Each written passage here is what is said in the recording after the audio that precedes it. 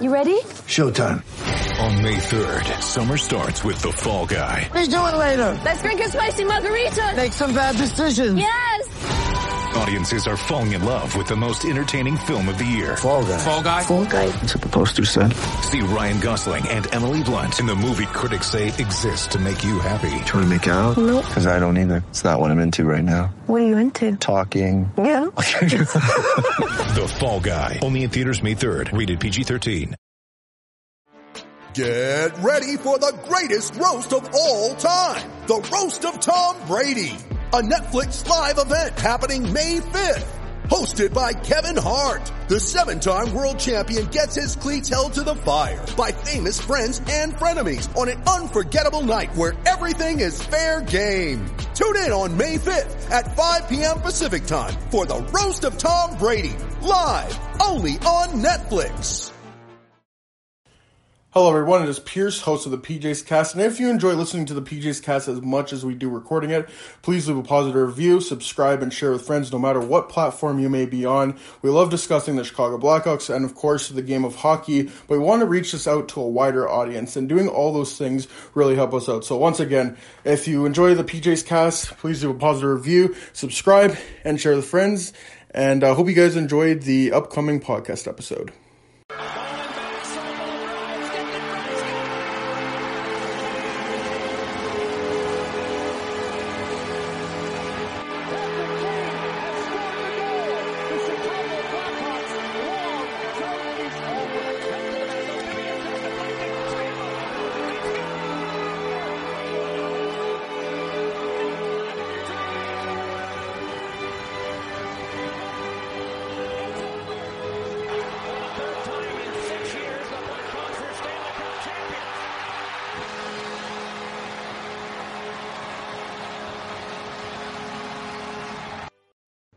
Welcome everyone to the PJ's Cast. I'm your host Pierce, alongside my good pal Jimmy. But we have a very special guest today. Some might even call him the best Mendez from the country of Canada. What's going on, Ian Mendez? Wow, that's I don't disagree. That's just straight up a shot at Sean.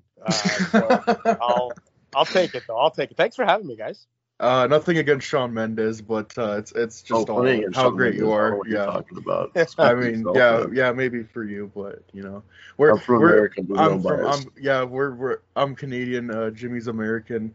Yeah, we have to go by stereotypes here. But yeah, Ian, we're so glad to have you on here. We actually have a bunch of questions to ask you, and it's great that you're on because it's a very busy time right now. And obviously free agency is tomorrow, so we're going to get right into this. I always ask with every guest, how have you been doing during the whole COVID, era, period, whatever you want to call it? Have you picked up on any new activities? Have you binge watched any TV shows? Because I know that's been a popular thing. Have I binge watched any TV shows? I think I've binge watched all the TV shows. Like, what TV shows haven't you binge watched? I guess. Yeah, seriously, no, but like we binged that like right at the very beginning. We got into like everybody else. What the hell was that? The Tiger King and all that. Like right at the beginning of the pandemic, and then with our kids we watched some what was that? Love Is Blind. Did you guys ever see that last year? It was I don't terrible. Think so, no. Terrible. Maybe I'll have to watch that. And then we would get into, we finally got around to watching Ozark, and we finally got around to watching, Schitt's Creek, and we finally got around to, a bunch of things that we kind of had on the on deck circle that we never had time for before March of 2020, and then all of a sudden we had nothing but time, and so we just watched everything.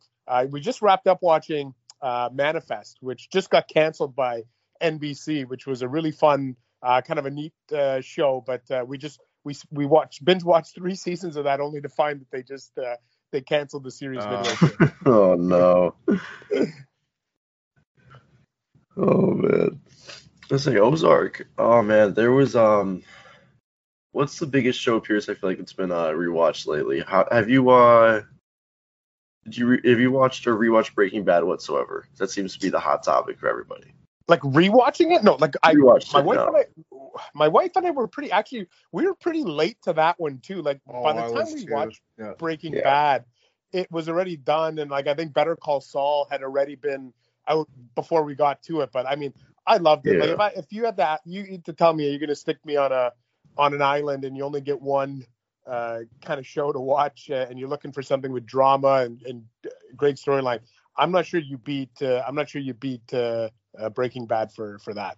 Oh, great answer. Anyways, let's get to the questions. Jimmy, you have the floor first because we actually have quite a few to ask. Oh, no, for sure. For sure. Okay, well, so the first thing I want to ask is it's a player that I was kind of late to the party on last season, but I'd say he's probably I'm more high on him than most many of the other young players out there. And that would be Tim Stützle. I want to know what you think after this rookie season. What do you think he can do for them next year? Do you think that he can go right into take that next step into being maybe a 70, 80-point player? Do you think maybe a bit more of the same? What do you think from Tim Stützle next season?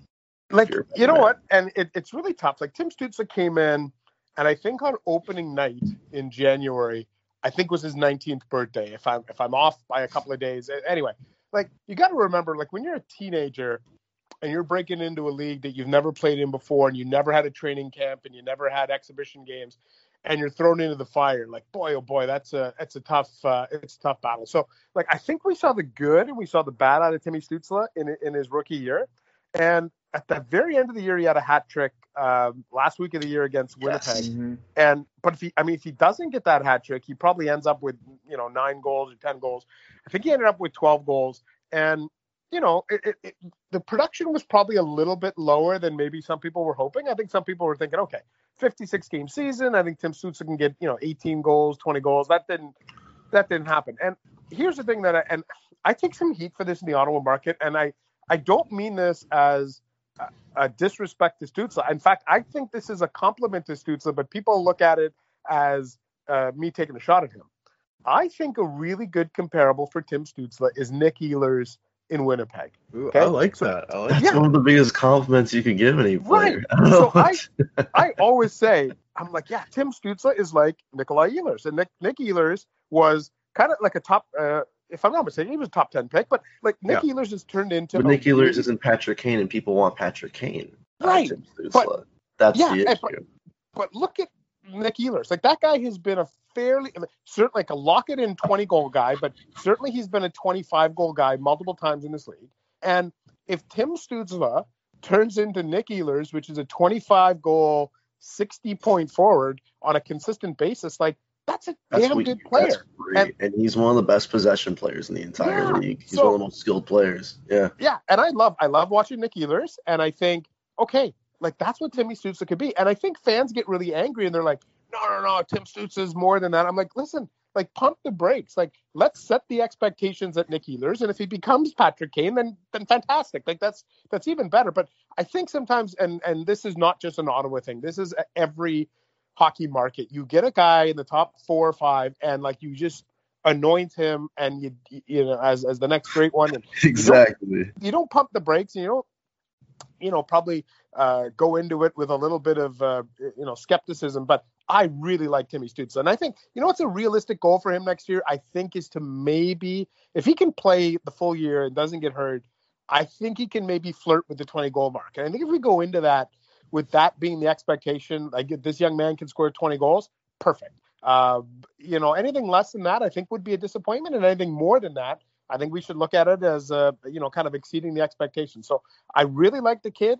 You saw flashes of the dynamic skating ability and the shot and the vision, and he's made a couple of unbelievable passes. Like, he's a really fun player to watch, and I think out of the mix of Ottawa players, he's the one game breaker. Like, I love Brady Tkachuk, and I love Drake Batherson and Josh Norris and all these guys, but none of them have the dynamic potential speed down the wing that Timmy Stützle has. So he's a bit of an outlier on this team in Ottawa, and I think it's going to be a lot of fun to watch him next season.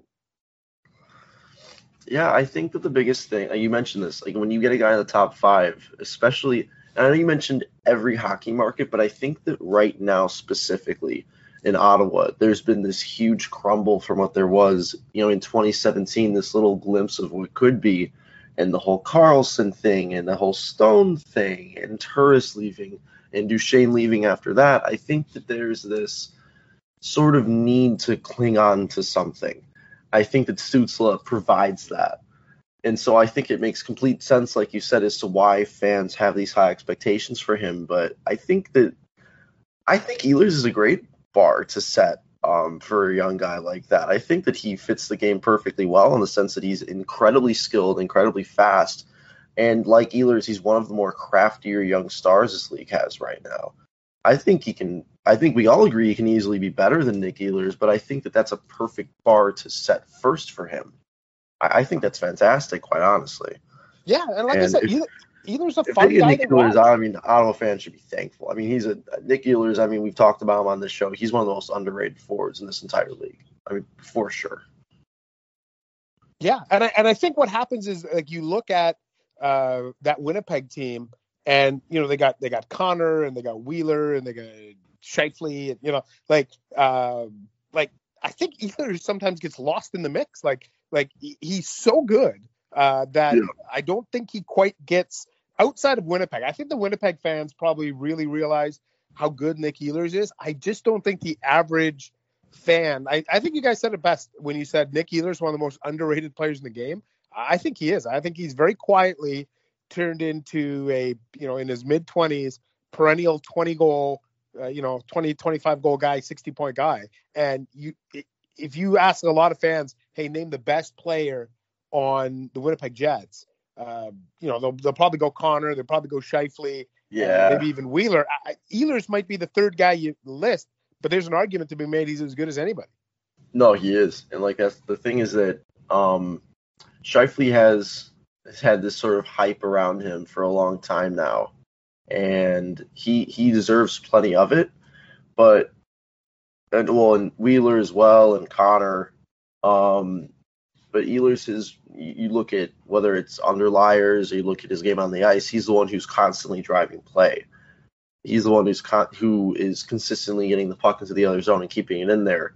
And I feel like that goes a lot of people don't seem to, not just realize but appreciate what a good possession player can do. And Ehlers does that perfectly, just perfectly. And I think Stützle, he 100% has that ability to do that. I think that with, especially with his edge work, that's one of the most underrated things about his game is just the sort of unpredictability about him when it comes to his skating, his escapability, which is something that I think Nick Ehlers does as well as anybody.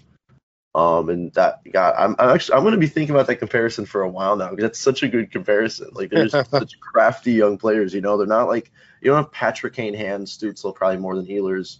Definitely has some sick mitts, but the skating ability, the escapability, the ability to just drive play, I think that's very noticeable there. Pierce, I know you had a very interesting question here, but Pierce, I want to give you the chance to ask that. Yeah, so we've brought up the comparison of Patrick Kane, and the listeners are probably gonna groan or whatever when they hear this, but we're obviously Blackhawk fans, and in your most recent article, from what I saw, you said that Nikita Zadorov could be a potential trade target. Patrick Kane, comparable. Speaking of good Blackhawks players, but no, Nikita Zadorov is definitely a polarizing figure among Blackhawks fans. Obviously, trading Brandon Saad for him, and just everything that's kind of happened with him. He had a great start to the season, but towards the end, it really got rough. He got scratched a couple games, and it just feels like he's fell out of favor with management. You look at him being exposed in the expansion draft and them potentially looking to trade them, and they just qualified him yesterday, but that doesn't mean they're going to sign him. And again, you listed him as a trade target, and what could be a realistic return, I guess, for the Blackhawks? Well, it's if interesting, they do right? Trade for them, sorry. Yeah. I mean, you look at a guy like Zadorov, and he was, highly touted when he was, Buffalo got him, and then I think he was involved in that O'Reilly deal, and then, like you said, you get traded for Brandon Saad, and that's a tough one to overcome, right? People will always judge you based on who you were traded for. And look, I think Zadorov, the reason why I think he might be a fit in Ottawa is twofold. Number one, if I'm not mistaken, you guys would know because you're Chicago fans, he would be 1 year away from unrestricted free agency, correct? Yes. Yeah. So the way I look at it, Ottawa desperately needs a 1-year placeholder. Okay, so they need a guy just for 1 year that can, and I know he can play a little bit of the left side and the right side, so that might even be perfect for Ottawa. But they just need a guy to come in and serve as a bridge to when they've got Jake Sanderson and or Jacob Bernard-Docker. Both guys were first-round picks. Both plan to be part of their future. They should be part of the team towards the end of this regular season. They just need a guy for a year. And I look at Zadorov, I'm like, man, he has all the elements that DJ Smith seems to appreciate, which is he's that kind of physical, 200 hit a year guy, which, hey, listen, those are the guys that end up being super polarizing amongst very intelligent hockey fans, right? Very intelligent hockey fans like, I don't want the stay-at-home hammer defenseman. Like, you don't win championships with those guys. And then the other side of the equation is you get the old school hockey guys like, you need the 200 hit defenseman, and so this is why they become Nikita Zadorov is the classic example of a polarizing player. And it doesn't matter where he goes, right? Like you'll have the debate what his value is, and I think a team like Ottawa could absolutely use him. It would be funny because they've already got a couple of kind of Russian stay-at-home defensemen in Nikita Zaitsev and Artem Zub, and now they'd be adding maybe Zadorov. But all the Z's, exactly, all the Z's in one spot. Now, in terms of what they could offer, this is where it becomes interesting, because I do think the Ottawa Senators have a plethora of prospects and draft picks and all sorts of things in the cupboard. And I think the question would be, knowing that Chicago left him exposed in the Seattle draft kind of leads you down the path of, okay, they're probably ready to move on, so maybe they're not going to be asking for a ton, but they did qualify him. And I think that there was certainly some question as to whether or not were they going to qualify him, were they not going to qualify him. Well, they did, so they obviously want to retain some value. And this is a guy that, probably plays, 18, 19 minutes a night. So, instead of just letting him walk for nothing, they'd want something. Now, what is that? Is that a second round pick? Is that a prospect? Is it both? Is it, but let me just put it this way. The Ottawa Senators would not have a problem with a variety of options for Chicago. It's just, my question would be, what do you think Chicago would actually realistically think that he's worth? And then it's a question of going through the Senators depth chart and draft picks and saying, okay, this might be a fit. So I wanted to kind of tie this into my next question regarding Erik Brannstrom, and I'm wondering where the organization on him, because you obviously trade Mark Stone to Vegas, and that's your key piece that you're getting back, but it just seems like it hasn't worked. He hasn't worked out there, and I'm just wondering if he could potentially be a possible trade, like going back. Maybe that's just me wishful thinking, but I don't know what's going on with Erik Brannstrom in Ottawa. Yeah, you know what? That's a really, really good question, and it's a smart question, because I think you go back to when Ottawa traded Mark Stone in the spring of 2019. In this market in Ottawa, there's an infamous clip of Pierre Dorion, general manager of the Ottawa Senators, saying, "This is my proudest day as general manager because we got Erik Brannstrom, and you guys have no idea how good Erik Brannstrom is." And now we are closing in on 30 months since that trade, 24 months, whatever it is, since that trade.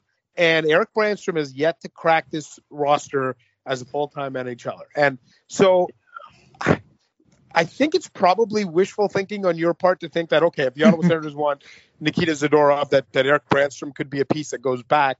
And I say that only because, my goodness gracious, optically, you've traded Mark Stone, and now you really only have Nikita Zadorov to show for it, and he's going to be a free agent at the end of the year. And so I think that they probably want to be a little bit more patient with Erik Brannstrom. And it's interesting. You go back and talk to hockey people, though, in 2018, 2019. The Vegas Golden Knights had 3 high-end blue-chip prospects in Cody Glass, Erik Brannstrom, and Nick Suzuki. And I think there's a lot of people who thought Erik Brannstrom was the best of those prospects. In fact, when the Habs made that trade involving Max Pacioretty, there's a lot of people who believe they were trying to get Erik Brannstrom and settled on Nick Suzuki. Think about that for a second. They settled on Nick Suzuki. And now when you look at it in hindsight, you're like, man, I take Nick Suzuki over Eric Branstrom every day of the week. And so it just goes to show you the unpredictable nature of young players, and in particular young defensemen. But I think they're going to have to give Eric Branstrom is going to get one chance to make this team out of camp, because Ottawa's a little bit light on the left side until Jake Sanderson enters the equation. Once Jake Sanderson comes here, they got Thomas Chabot, Jake Sanderson on the left side.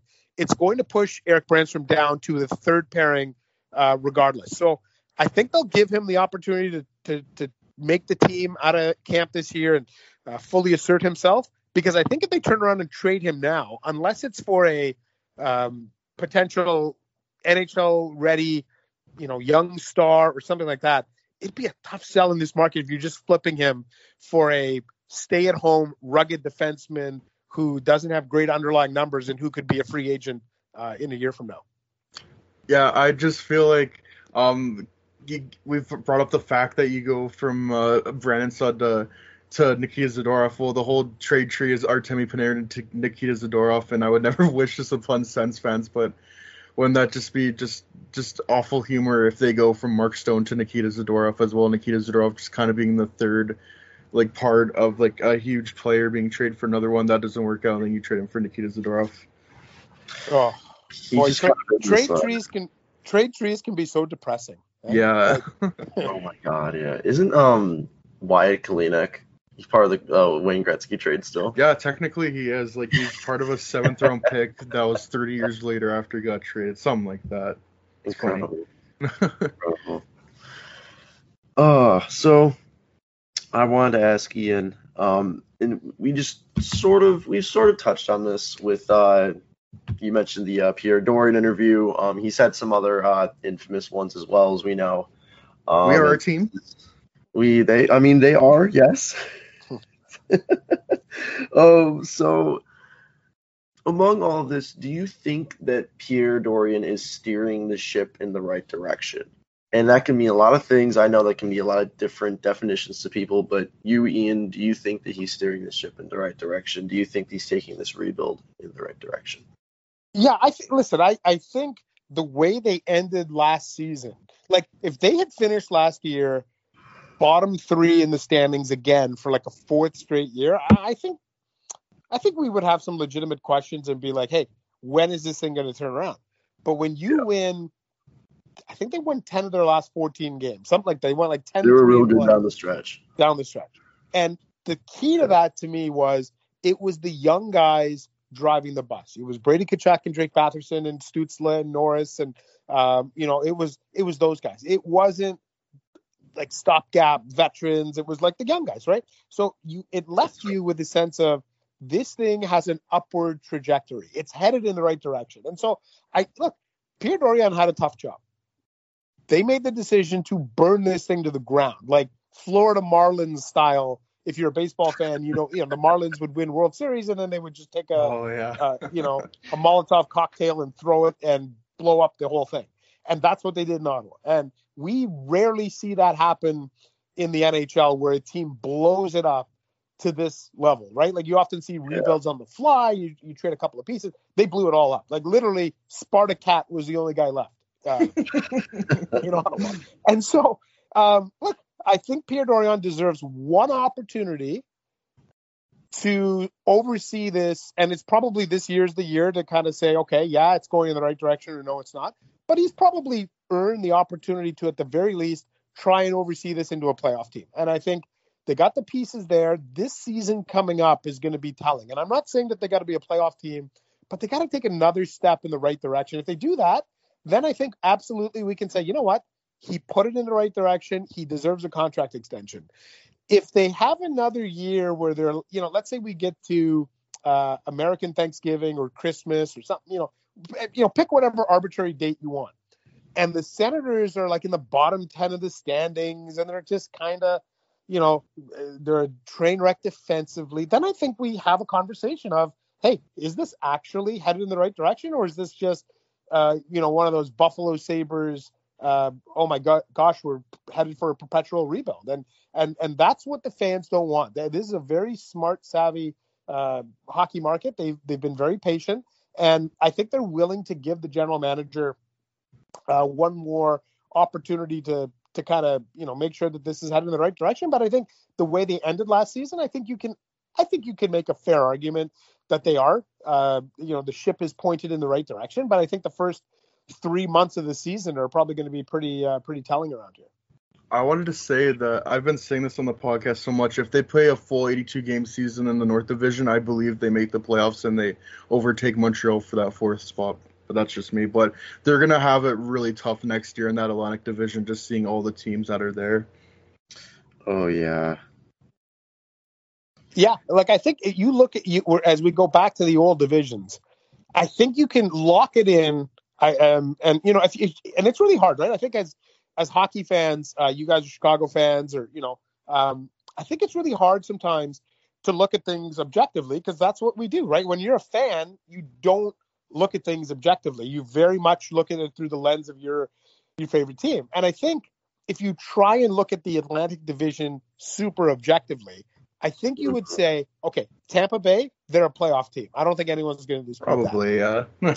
Toronto, they're a playoff team. Now, I'm sorry, they're a team that's going to make the playoffs. I don't mean they're built for the playoffs, but they're a team that they'll make the playoffs. Okay, so there's 2 spots that are spoken for in the Atlantic that they're not moving. Now, Boston has been a perpetual playoff team for the past decade. You could talk me into the fact that there's some regression there. If they lose Dave Krejci, Rask may not come back till after Christmas, and their goaltending might be an issue. You could talk me into Boston being a bubble team, but they've earned the right to probably at least be, in the playoff conversation. Florida took a huge step last season, I think, by adding Sam Reinhart. That's only improved their team. So, yeah, they lose Drieger, but they got Spencer Knight coming. I think Florida is probably a pretty good team. So there's 4 teams right there that you would say, looking at this very objectively, will probably finish ahead of Ottawa. But, the Montreal Canadiens went to the Stanley Cup final last year. I still feel like you could talk me into them being a playoff team, but I could also make an argument that I think Ottawa will be very competitive with Montreal and could finish ahead of them. So I would put Ottawa in a group of teams that are going to be maybe in the hunt for a wild card spot in the East. And in that group, I would put Philadelphia, I would put the Rangers, I'd put Ottawa, I'd put New Jersey, and I'd put Montreal. And I think the good news is, I think Ottawa has pulled themselves out of the conversation of we're with Detroit, and we're with Buffalo, and we're with Columbus. I think they've moved up a level. The question is, can they get out of this next little tier with these bubble teams and actually move up and make the playoffs? It's going to be a challenge, but at least they've put themselves, I think, into that conversation. Oh, for sure. I think I'd say from an outside perspective, I definitely agree. Like you just said, Pierce, we were people who saw them as a team that actually could probably sneak in there if it was a full season. And I think that the biggest, in my question though, sort of, I guess, piggybacks off of this. Who do you think would you say, just from following this team, of course, who would you say is the most underrated or the unsung hero for the Ottawa Senators? Because, I can I talk about Tim Stützle, I can talk about Brady Tkachuk or Josh Norris or whatever, who I see on the highlights. Who do you think is the most unsung hero for the Ottawa Senators? Boy, it's a good question. It's funny because I think a lot of people would have said Connor Brown, but I mean, Connor Brown had a breakout year where he led the team in goal scoring and, had 20 goals. There's 2 guys that I'll bring up here that I think really did a good job of just playing to their strengths, playing to their identity. One would be Nick Paul, and Nick Paul plays third line minutes. Probably isn't a household name for people outside of Ottawa. Nick Paul is an awesome story of a guy who was put through waivers multiple times in his career, just, exemplified perseverance, dedication, all that stuff, has carved out a great niche, and he's just a great 200-foot player, got a little bit of offensive touch. I think he might be able to score 10, 12 goals, in the course of the full season playing on the third line. He is a great unsung hero on this team. And the other guy who has become a cult hero in Ottawa is Artem Zub. I think it is. Yeah. Artem Zub is this, and part of Artem Zub's, I think there's almost this fascination with Artem Zub from the fan base because he doesn't really speak English. He doesn't. He just got on Instagram for the first time, so like you're finally getting a little peek into this guy. But like you didn't know anything about him. Like the Senators signed this guy out of the KHL. You're like, who is this guy? And he was so good for them defensively. And the Senators struggled in their own zone. And Artem Zub, for a 25-year-old rookie coming in the league, created a little bit of a steadying presence. So Artem Zub and Nick Paul would be the two guys I would say, if you're asking me who are the kind of, get beyond Tkachuk and Stützle and Shabbat and the big names. Those would be the guys that I would say really bring it on a consistent level every single night. Interesting. Very interesting. I like that. Nick Paul's a guy who I saw. He got a lot of attention at these World Championships. Same with Connor Brown. Yeah, Connor Brown was there too. He was as good as he was in the regular season. He was great for that team. Yeah, that's interesting. Nick Paul. That's a name. He was part of that Jason Spezza deal, wasn't he? Yeah. Speaking of trade trees, yeah, absolutely. He was. Nick Paul, and it's funny, like that trade was 2014. Okay, wow. Summer of 2000. It's 7 years later. 7 years. And Nick Paul has really finally kind of entrenched himself as an everyday NHL player, and it's really Nick Paul was the Masterton Trophy nominee for Ottawa, and he wore a letter.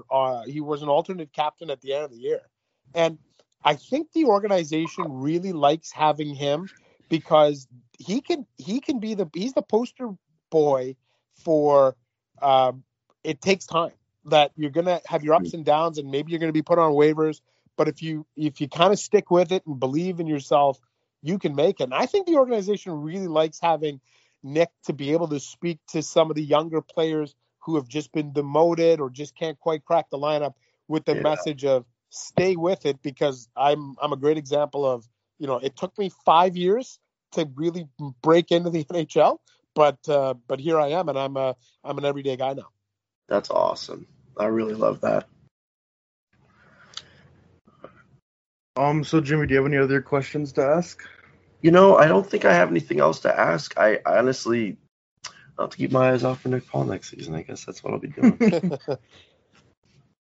So Ian, I just want to put you on the spot here. So first, we're gonna do lightning round questions, but there's actually another thing I want to do here, and what I'm gonna do is I'm gonna list off the top UFAs, and I'm gonna ask you what first team comes to your mind when you think of them. So where they'll sign. So the first name obviously is Dougie Hamilton. Where do you think he signs? Ooh, boy, see this one.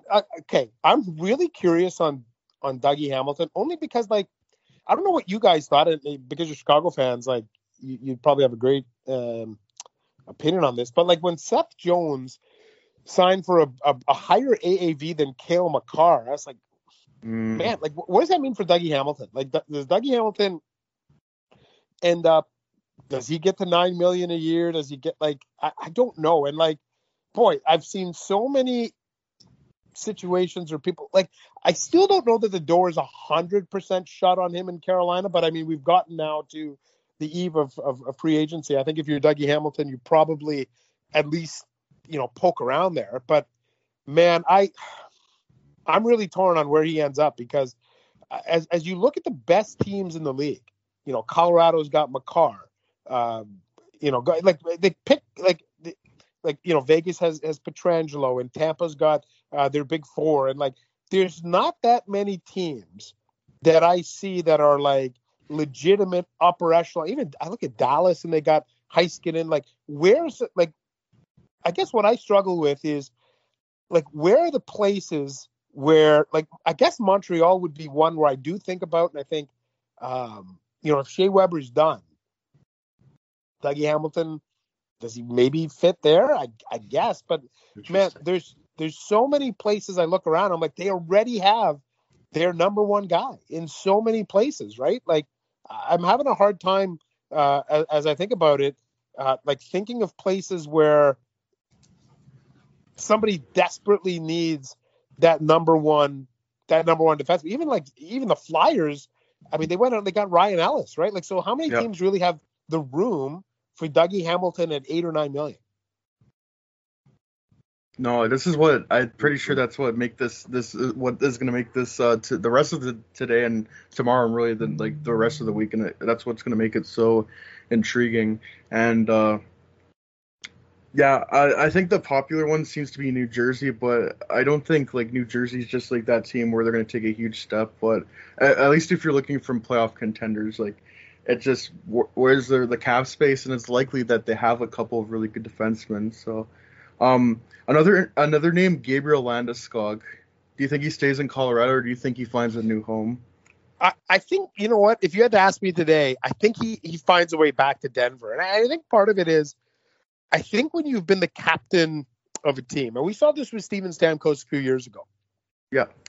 You know, where Steven was the captain, and in that summer of 2016, like he really, truly flirted with leaving Tampa. But at the end of the day, I think he was like, man, I think I have some unfinished business here. First round pick, captain, we haven't got it done. I'm going to stay. And the issue for Landeskog is going to be, obviously they got Makar, they got McKinnon. I don't know if they're going to be able to get Grubauer done, but maybe Landeskog says to himself, look, I'm going to take a 2-year deal. I'm going to stay in Denver. Let's try and win this thing. And then I can revisit it. It's hard when you wear that C. It's hard to walk away. And I think he knows how close they are. I think a lot of people would tell you that if they had to pick a Stanley Cup favorite for next year, Colorado might be at or near the top of the list. So if you're asking me, I think Gabe Landeskog finds a way to stick around for at least a couple more years. I agree with you on that, but an interesting team, I feel, if he makes it to free agency, is the Boston Bruins. Oh, man. Especially if they let David Krejci walk, you know, theoretically, and I think they didn't qualify some RFAs. Like they got a little bit of room, right? Potentially that you could totally see that being a fit. So 2 more players. The first one being Philip Deneau. Where do you think he goes? Yeah. So I don't know when I saw last year that Phil Deneau turned down the way, you know, whatever the 5x5 or, you know, whatever the rumor was. Look, I think Philip Deneau really showed his value in the Stanley Cup playoffs, right? He drew the tough assignments. Yeah. He drew Austin Matthews. He drew, Scheifele wasn't a factor in that series, but Mark Stone. He really neutralized Mark Stone in that series. And so I think when you look at Phil Deneau, you're like, okay, well, this guy's been pretty good. And I think he had one season. I think he had 50 points. But other than that, though, he doesn't drive play.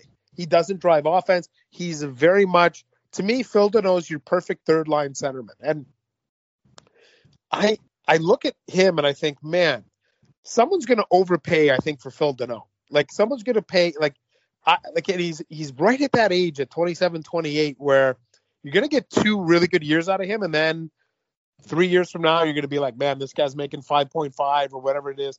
So, again, that's the type of guy that I think is going to end up signing a deal it's going to probably make your eyes pop out of your head. You're like, wow, Phil Deneau got that.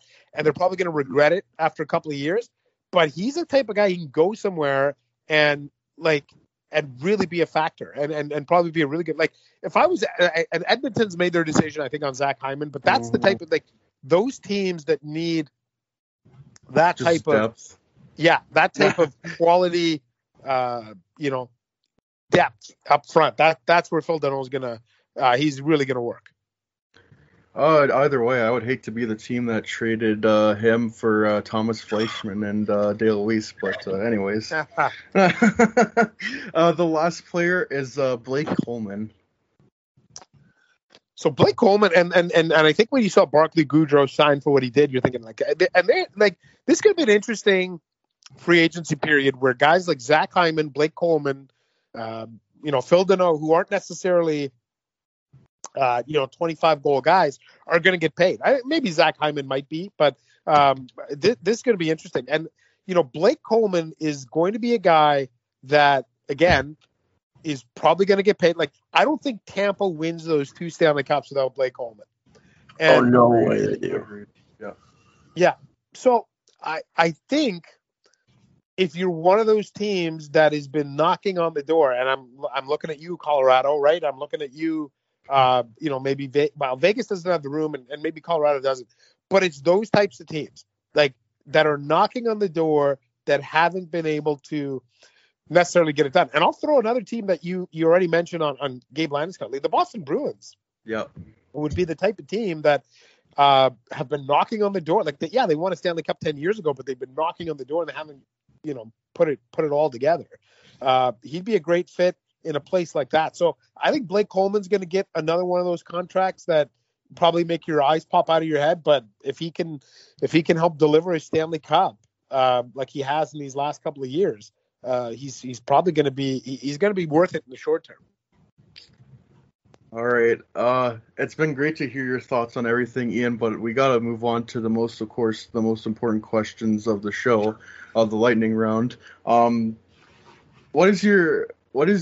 keep, every time when we get to this with guests, I always narrow it down. What's your favorite blank of all time? And I should just be more list off a couple of your favorite blanks of all time. So I'm going to start off. What are some of your favorite movies of all time? Oh, favorite movies. No, this is going right out of left field here. I'm thinking about where Blake Coleman's going to sign. And now you're asking me. That's why I love this. Okay, so everyone off guard. And you know what? This movie surprisingly holds up well because I saw it when I was 9 years old, 10 years old. Is the original Back to the Future? Okay, that is my all-time favorite movie. And I think what's great about it is I watched that movie. My wife and I have two teenagers, and we watched that movie with them 4 or 5 years ago, and they were right into it. They loved the plot, they loved the premise, and it holds up pretty well. So if you're asking me what is my kind of all-time favorite movie, it's Back to the Future. And I'm gonna go another one that's sneaky good for me. You guys are gonna laugh at me, maybe you'll mock me. I'm a huge fan of Mean Girls. I love Mean Girls. I love Mean Girls too. I respect that. That's a great pick. Amazing. Yeah. I respect the hell out of that. I love how he's prepared to get for it to be a negative response. No, that's incredible. No, I gotta watch that again. I haven't seen that in quite some time, but I love Mean Girls. What are some of your favorite TV shows of all time? I felt like we kind of touched on this earlier, but yeah. Okay, so I don't think there's been a better television, better comedy than the first 2 seasons of Arrested Development. To me, my goodness, I think that is so clever, so quirky, so witty, so clever, so many, whatever adjective you want to use. Again, you're sticking me somewhere, and you're like, hey, listen, you've only got 2 seasons of a television show to watch on repeat for the rest of your life. I'm thinking season 1 and 2 of Arrested Development. I think it's hilarious. To me, I love rewatching it. Our oldest daughter is 17, and she loves it. And it's kind of neat to watch a show like that with somebody who's never seen it and kind of laugh at it again. So if you're asking me the best all-time comedy, I think is that. But I've always been a fan too. I love The Office. I love Parks and Rec. I love Brooklyn Nine-Nine. I love, you know what? I as a kid, I love, Seinfeld and those things. I don't know about you guys. You're certainly younger than I would be, but I can't watch a comedy that has a laugh track on it anymore. I agree with you. It's so stupid. It seems so stupid now to watch a TV show from the 90s and you're pause for laughter. So I kind of, Friends. Yeah. and it's funny though, both of our daughters watched Friends start to finish. And I think if you talk to most 14-year-old kids, they've watched Friends. It's the weirdest thing. Yeah, me too. Kids love Friends. I don't ask me why. I had a higher amount of respect for you, but it just shot through the roof when you said the first 2 seasons of Arrested Development are some of the best TV show ever. I respect you so much for that. I love Arrested Development. I actually only watched it during COVID, but I absolutely love it. Just the cast is amazing. What is some of your favorite bands, artists / albums of all time? Ooh, boy. We're going wide ranging here. So yeah. I don't really necessarily have a genre that I'm like, yeah, this guy, I like this or that. Like my Apple, like I got Apple Music. Like it's a pretty wide ranging, like literally tons of stuff from the 70s. And like honestly, like I don't have any particular album. Like I got a bunch of Taylor Swift songs on here. I got a bunch of Fleetwood Mac. I got a bunch of I love Fleetwood Mac. Yeah, and I got lots of Elton John and Billy Joel. Love Elton John too. Nirvana and Pearl Jam. Like it's all on there. Literally, if you looked at my Apple playlist or my downloaded songs, you'd be like, wow, this guy likes everything from 1970 to 2021 inclusive. So that's amazing. I don't really have the one genre, but it's I just honestly it's so great. Like I don't know how FM radio stations. It's so weird. Like when I was growing up, you would turn on your favorite FM top 40 radio station, and you'd wait for your favorite song to come on the radio. And I just, it's so fascinating now that you're like, just get in your car and just put your Bluetooth, your CarPlay or Apple Android or your Android whatever into your car, and you just pick your playlist, and you don't have to wait for your favorite songs anymore. So I usually just put on hit shuffle or whatever, and I get a pretty good mix of things in there. One of the best feelings I feel is that as your favorite song coming on in the car, but it's on the radio because you don't expect it. I just feel when you're maybe going for a walk and you're putting your earphones in and you're listening to music, it just isn't the same where you're caught off guard. It's like, oh, this is my favorite song. I didn't even choose it. There's just something about that I love. It's an underrated feeling. Well, that's why the shuffle option is good, right? You're like, you technically don't know what's going to come up next, I guess. Last question. This is the most important question of all. Do you think pineapple belongs on pizza? Oh boy. Yeah, this. Okay, I'm not. Okay, let me put it this way. Like, if you're asking me if I'm ordering a pizza, would I order a Hawaiian? No, I wouldn't. But if I went to somebody's house and it was a pizza party, and like I go to that feeling. We've all been to a pizza party, and you open up the first box and it's like, it's just cheese, and you keep opening the boxes, and it's a bad feeling when you open it up and there's just cheese, or there's just a vegetarian, or there's just Hawaiian left, right? I would eat it. I would. I'm not going to complain. It wouldn't be my first choice. Okay. Exactly. Pizza's pizza. But for people who have listened to me, whether it's on podcasts or radio over the years, I think you would know that I'm usually a guy, like I often live in the gray area, meaning I don't often see things like black or white. Like, so I'm not one of these people like, don't ever put pineapple on your pizza. So I don't love it.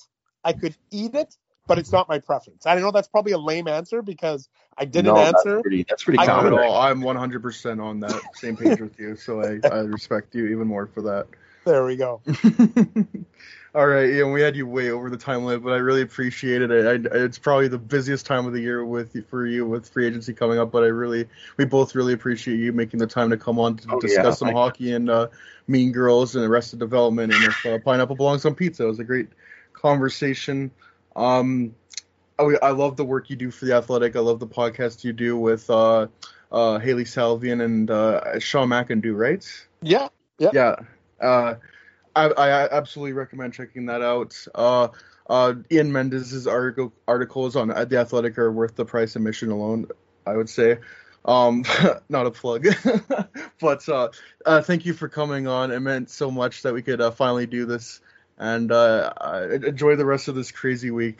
Listen, guys, I appreciate it. You know what? It's a really fun conversation when you get to be able to talk about Mean Girls and Pineapple Pizza and Breaking Bad, in addition to where's Philip Deneau going to go. It's a cool conversation. So I appreciate it. And hey, listen, down the road would love to connect with you guys again.